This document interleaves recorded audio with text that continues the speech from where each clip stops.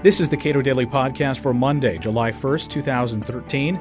I'm Caleb Brown. It was a heartbreaking case all around, known simply as Adoptive Couple v. Baby Girl.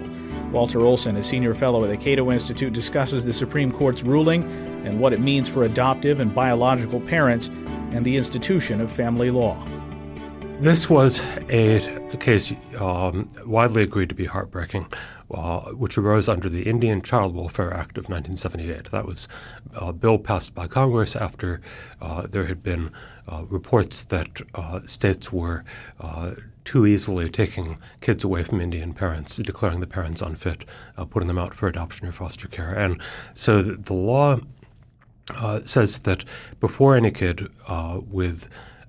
who is even eligible for membership in a tribe, and that's an interesting term of art, can have their parental rights cut off or can have custody switched to non-parents.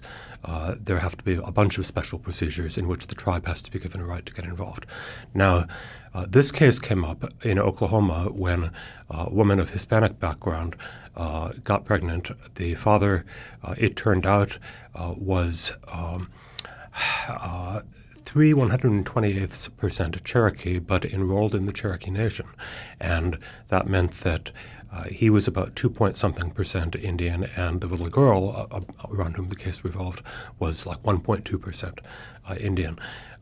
And the facts are somewhat disputed, but the courts have generally accepted the version that he relinquished his rights, that he made no effort to support the baby, and she assumed that the way was clear for adoption. Nonetheless, knowing that he had some Indian background, her lawyers for the adoption, and she lined up an adoptive couple in South Carolina, contacted the Cherokee Nation, but he used several misspellings of his name, and they checked the wrong name. So through no one's fault necessarily, the Indian tribe missed the chance to notice that there was a potential intervention it could do under ICWA.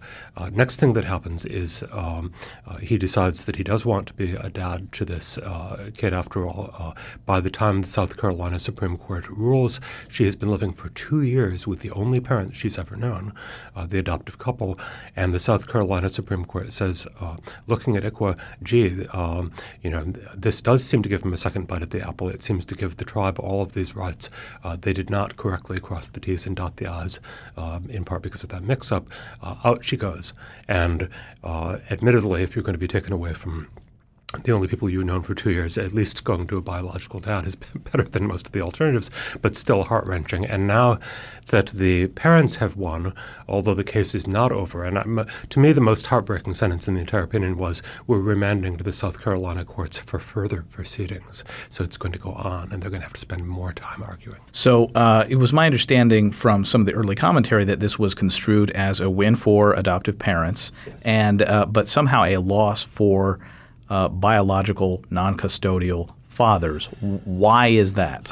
Well, the dissenters, and you had the classic trio of liberals, Sotomayor writing the main dissent, Ginsburg and Kagan, joined by Justice Scalia, which is interesting. And they had multiple grounds, and I would say the strongest point in the dissent is simply that if you read the text of the law, it does seem to favor the father's side at a first reading, and that meant that the majority had to do fancy footwork. So they've got strong case from the language of the law. They've got a strong case from the general intent of the law. What Congress was trying to do was clearly give a bunch of power to Indian tribes, and letting the father win was consistent with that too.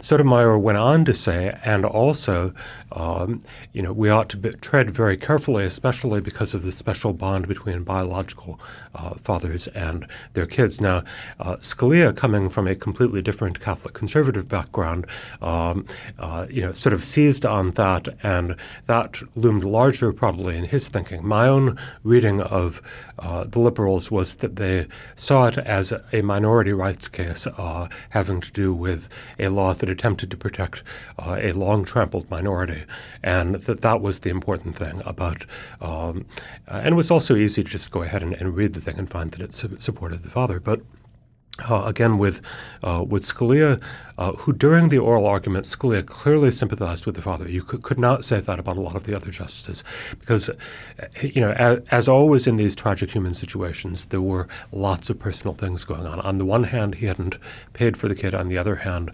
there he was trying to step up for his responsibilities. Better late than never, and everyone can imagine themselves being on either side of a situation like that.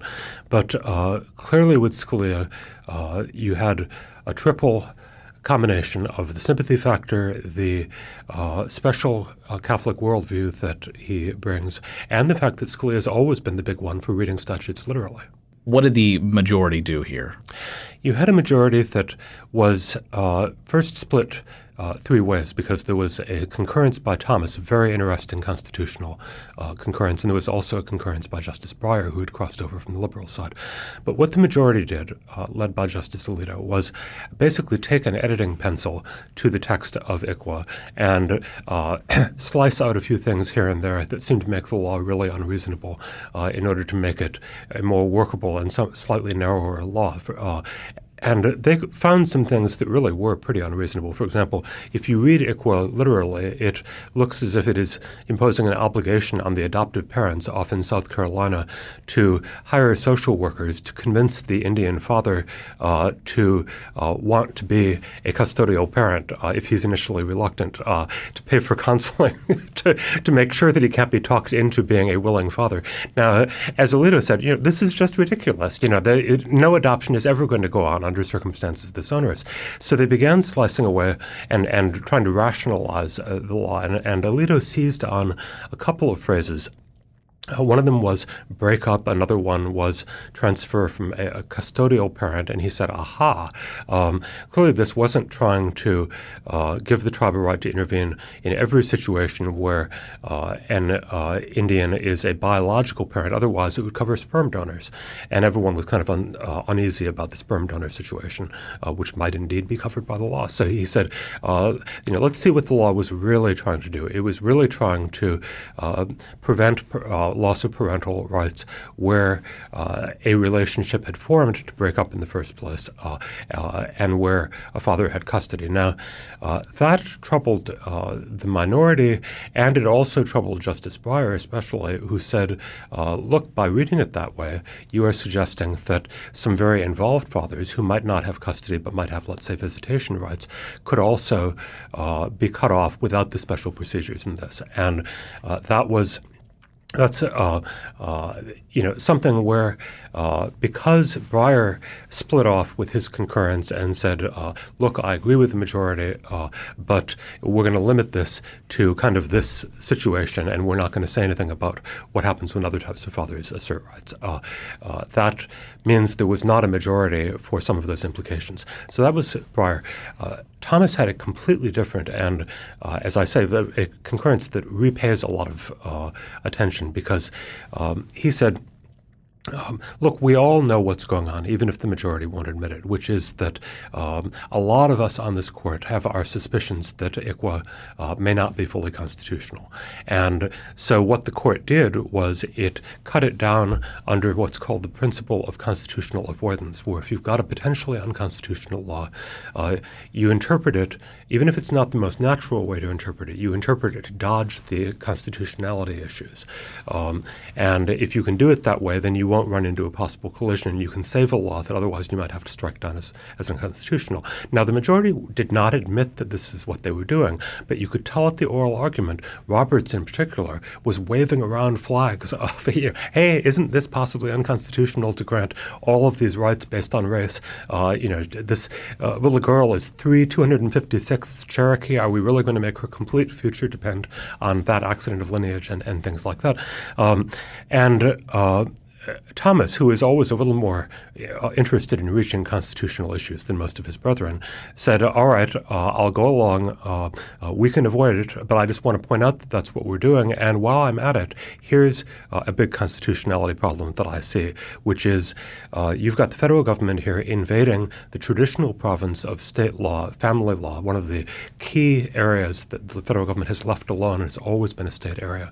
And when I look at the possible grounds grounds for overriding that, the Indian Commerce Clause, Sotomayor suggested treaties, but no matter what you look at, he said, I don't see where the federal government gets a right to begin dictating to state courts that they have to negotiate with some distant tribe. And that is fascinating for a number of reasons. It's part of Thomas's boldness on constitutional issues, his willingness to stake out new issues of where the federal government may have gone too far and need to be rolled back. It also might have implications possibly for the marriage cases. Certainly the argument has been made on DOMA, the Defense of Marriage Act, that it represents an improper ouster of the states from some control over family law. Walter Olson is a senior fellow at the Cato Institute. You can read more of his work at cato.org.